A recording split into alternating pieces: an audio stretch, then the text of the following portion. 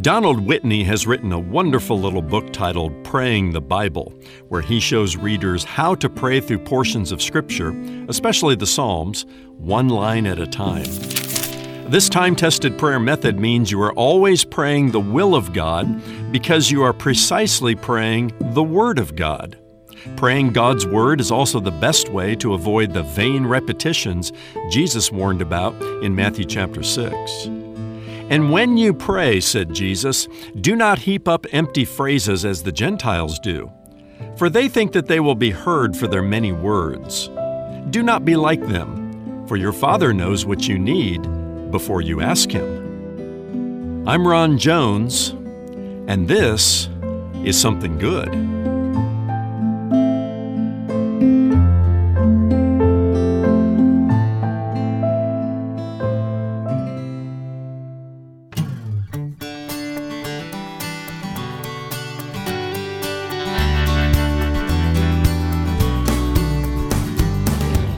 Do you ever struggle in your prayer life?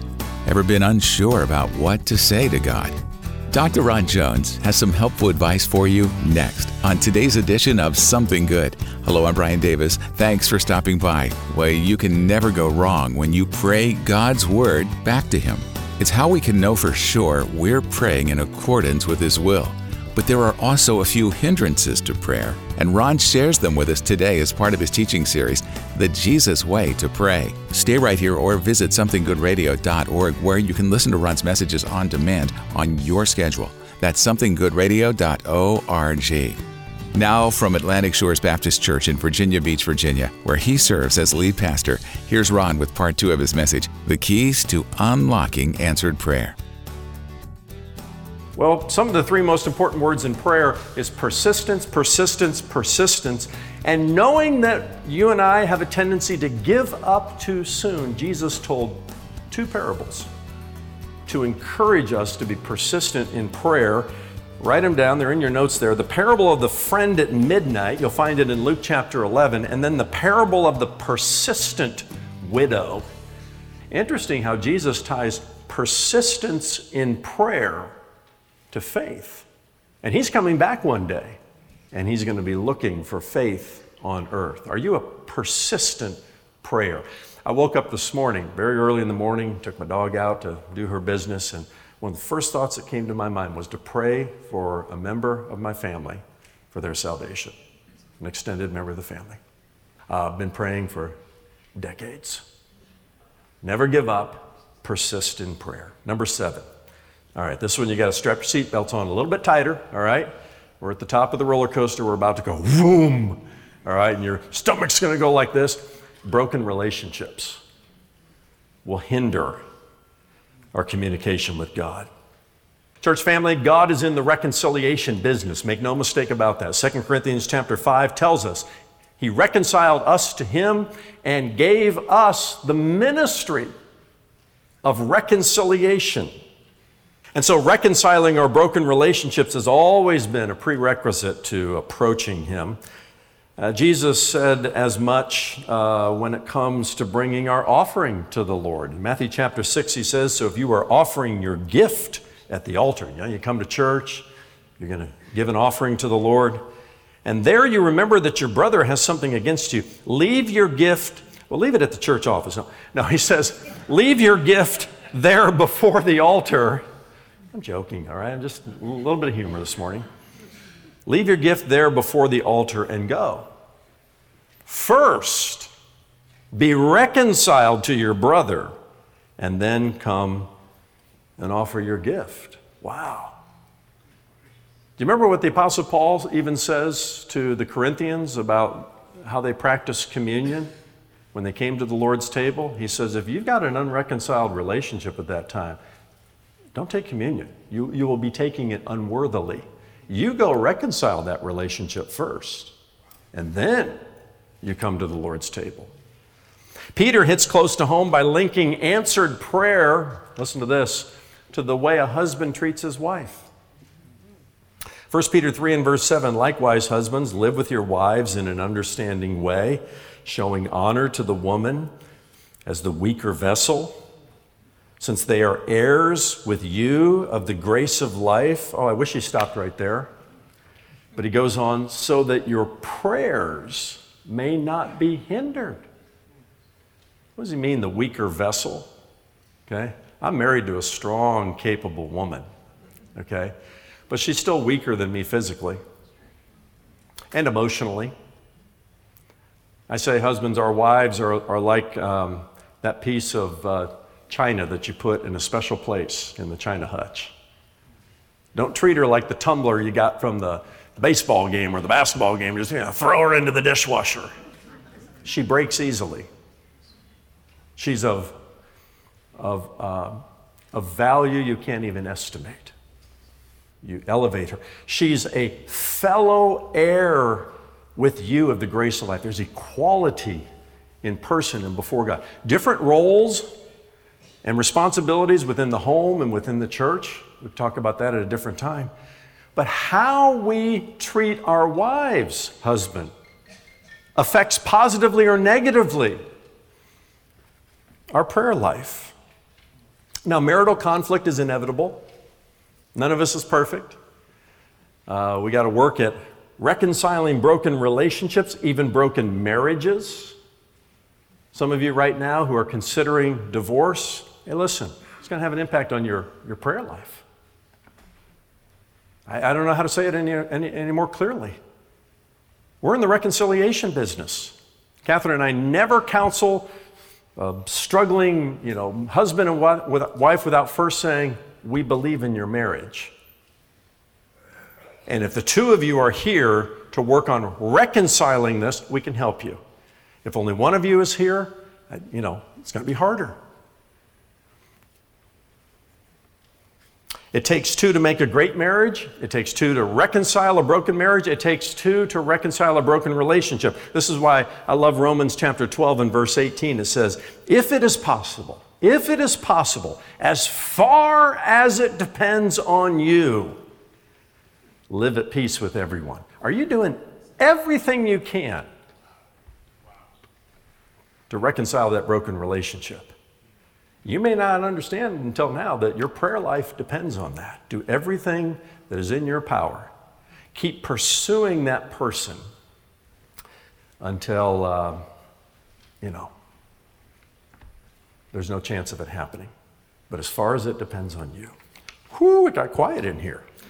Number 8, indifference to God's word will hinder our prayer life. Proverbs 28 and verse 19 says, if one turns away his ear from hearing the law, even his prayer is an abomination. I use the word indifferent here. Indifference shows a lack of concern or a lack of interest in something. Indifferent people are shoulder shruggers, or they're people who say this, whatever. Whatever. We hear that from kids, but we say it in so many ways even as adults. Words like apathetic, callous, careless, insensitive, inattentive, negligent are all similar words that describes the indifferent heart or the indifferent state of mind and behavior. And these are strong words from Proverbs 28, but they're designed to awaken the indifference in us. Have you turned your ear away from God's word? I'm glad you're here this morning, all right? And many of you are here regularly. And we all need to be under the teaching of God's word, including your pastor, but we need to be in it for ourselves. Is it fair enough to say that if we neglect our reading of the word of God, that we've become indifferent to it? And why should we ask God to hear our prayers and to answer our petitions if we're not showing any interest in what he says? Why would he even turn an ear to what we have to say? The writer of Proverbs says the person who turns away his ear from hearing the law, his prayer, that's a strong word, is an abomination. God doesn't even want to hear it. So when we lean into God's word, when we study it, Can I just get real personal? We work hard as a staff to create seasons of Bible studies for women, for men, discipleship studies, all of that. We're always disappointed by the sign up. We're encouraged by those of you who do, but relative to the number of people in our church family, come on now. And I know there are scheduling conflicts and all of that, and maybe you have your own time in the Word, but let's turn our ear to God's Word and lean into it in a way that shows we not only want to hear what He has to say, but we're ready to put it into practice. Now, positively, Jesus said it this way in John chapter 15 and verse 7. He says, if you abide in me and my words abide in you, ask whatever you wish and it will be done for you. To abide in Jesus is to be so aligned and so intimately connected to Him. There's no separation between you, your behavior, and the Word of God. And this was something He taught His disciples in the upper room after He declared, I am the true vine, and my Father is the vine dresser. And by this time, they had left the upper room, and they were heading toward the Garden of Gethsemane. They were crossing the Kidron Valley, and they came upon some grapevines. And He picked up the grapevine, and He said, just like, the vine is intimately connected and draws its nourishment from the vine. Be intimately connected to me. Abide in me. Remain in me, and let my words remain in you. Be hungry for what I have to say and to put it into practice. And when you do, you can ask anything you want, because you'll be so perfectly aligned with the will of God that your prayers will be answered.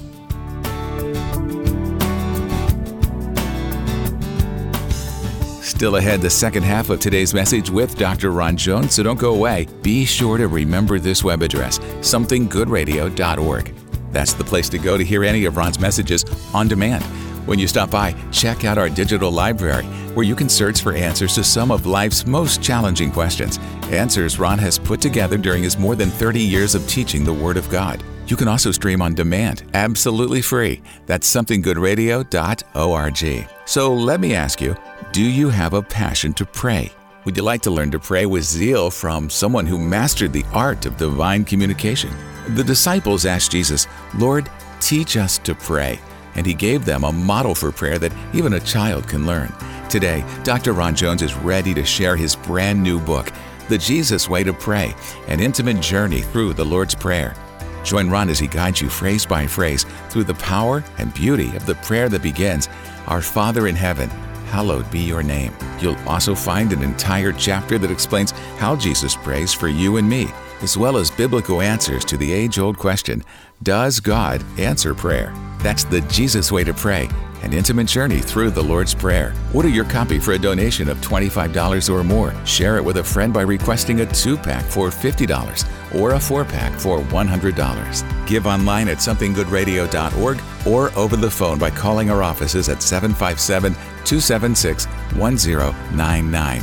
Or mail your gift to P.O. Box 6245, Virginia Beach, Virginia 23456. Now let's get back to Ron for the rest of today's Something Good radio message, the keys to unlocking answered prayer. By the way, and this is where I combined. I had 10, but I combined one and turned it into 9. Indifference to the poor will also hinder our prayers.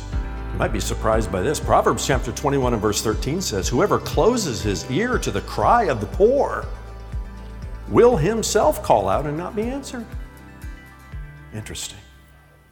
And then number 9, the final one that we need to keep aware of, and we talked a little bit about it earlier in the series, is spiritual warfare.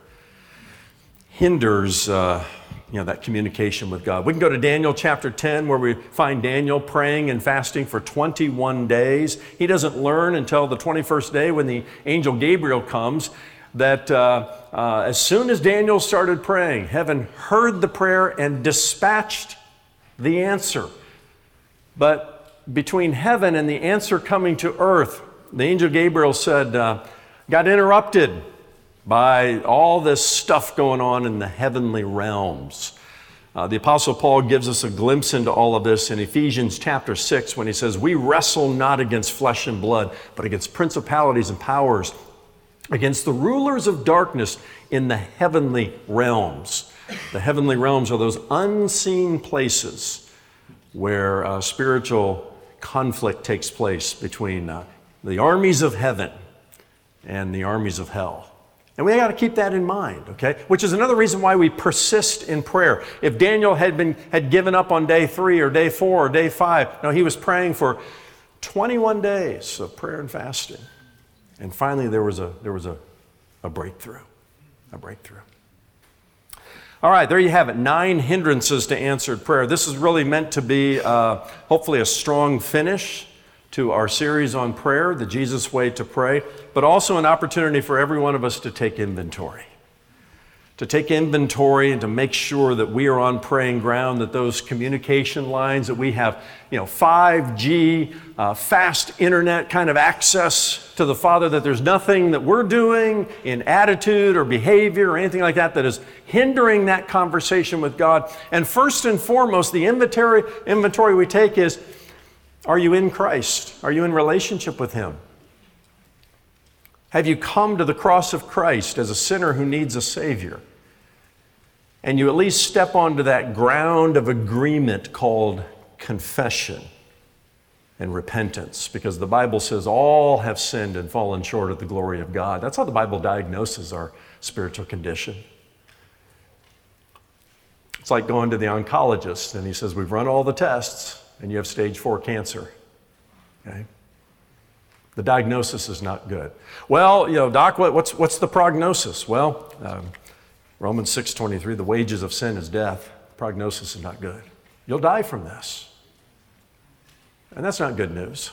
That's bad news, actually. But the doctor turns to you and says, but I got good news. We have a treatment for this. And we have a prescription for this. The treatment is the cross of Jesus Christ. And God loves you so much that He put this treatment in place with a prescription called the blood of Christ. Wow. This is a little prescription you're going to have to be on the rest of your life, because it's the blood of Jesus Christ that cleanses us initially and cleanses us daily from all the sin that we even commit, even as believers in Christ. If we confess our sins, He's faithful and just to forgive us of our sins, to cleanse us from all unrighteousness. God has a cleansing agent called the blood of Christ. And this is how we as believers in Jesus, through confession and repentance, repeatedly remain in fellowship with Jesus. But if you're somebody who's not in relationship with Him, you don't have 5G, you have -5 something. And that's why prayer is frustrating. That's why it feels like I'm talking to my imaginary friend. But what we're describing here, you get all these hindrances out of the way. What we're describing here is what some throughout church history have called the normal Christian life. The normal Christian life makes prayer as simple as asking and receiving. It's that simple, okay? You align with God. You're on praying ground. You're in relationship with Him. All these hindrances are out of the way. And it's as simple as asking, receiving. Sure, if the request is not right, God will say no. If the time is not right, He'll say slow. If you are not right or I'm not right, He'll say grow. But when all is right, you'll hear not the locking and double bolting of heaven's doors. You'll hear the unlocking of heaven's doors and a glorious breakthrough to answered prayer. Answered prayer should be the norm in the Christian life, not the exception. We ought to be sharing stories with one another about how we prayed for this, maybe for a week, maybe for years, maybe for days, and God answered that prayer. We said, give us this day our daily bread. And He opened up heaven's doors and manna fell from heaven and He provided at just the right time. And just story after story of a house of God who prays because we believe God hears us. And He answers His kids who cry out to Him. Oh, you got to get on praying ground. Take the inventory. Take these notes, take all these passages of Scripture and read through them and pray through them this week and say, God, I want to have conversation and communion with you, a relationship with you. Pray in the morning, pray at noon, pray in the evening. Never cease praying. Pray when you drive down the road. Don't close your eyes and bow your head, but You can pray without ceasing. Pray without ceasing, Paul says. And take inventory of where you are. Are you in Christ or are you outside of Christ? Get in Christ and then take inventory. And you will find, as I will find, that prayer is the most exciting, exhilarating adventure we've ever been on. And my prayer at the end of this series is that it'll motivate us to continue there. The prayer ministry of the church begins now. Let's take it to the next level. Go to atlanticshores.org/prayer. Get involved in the prayer ministry. Pray where you are, but pray with others as well. And let's be the house of God that prays and praises God and expects God to do great things because He's there. He's willing. He says He'll even pour out His wisdom to us generously. He's a generous God, but we got to come on His terms. And when we do, He stands ready to hear and to answer our prayers. Amen.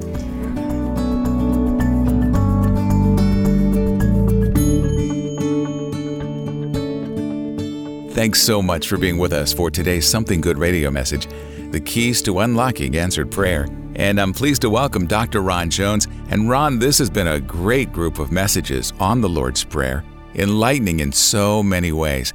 Before we move on to your next series, is there anything you'd like to add to the one you just shared with us over the past couple of weeks? Brian, I want to come back around to this idea of selfishness being a hindrance to prayer. I talked about it yesterday in part 1 of this message, and selfishness was number 3 on the list of 9 hindrances to prayer.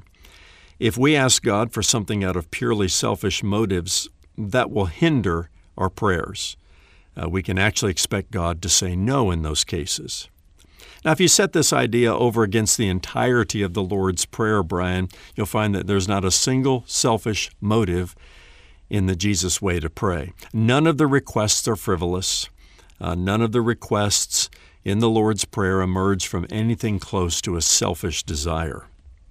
Now, Brian, there's not a thing in the world wrong with praying for healing or asking God to give you that promotion at work or any number of other things that we may desire.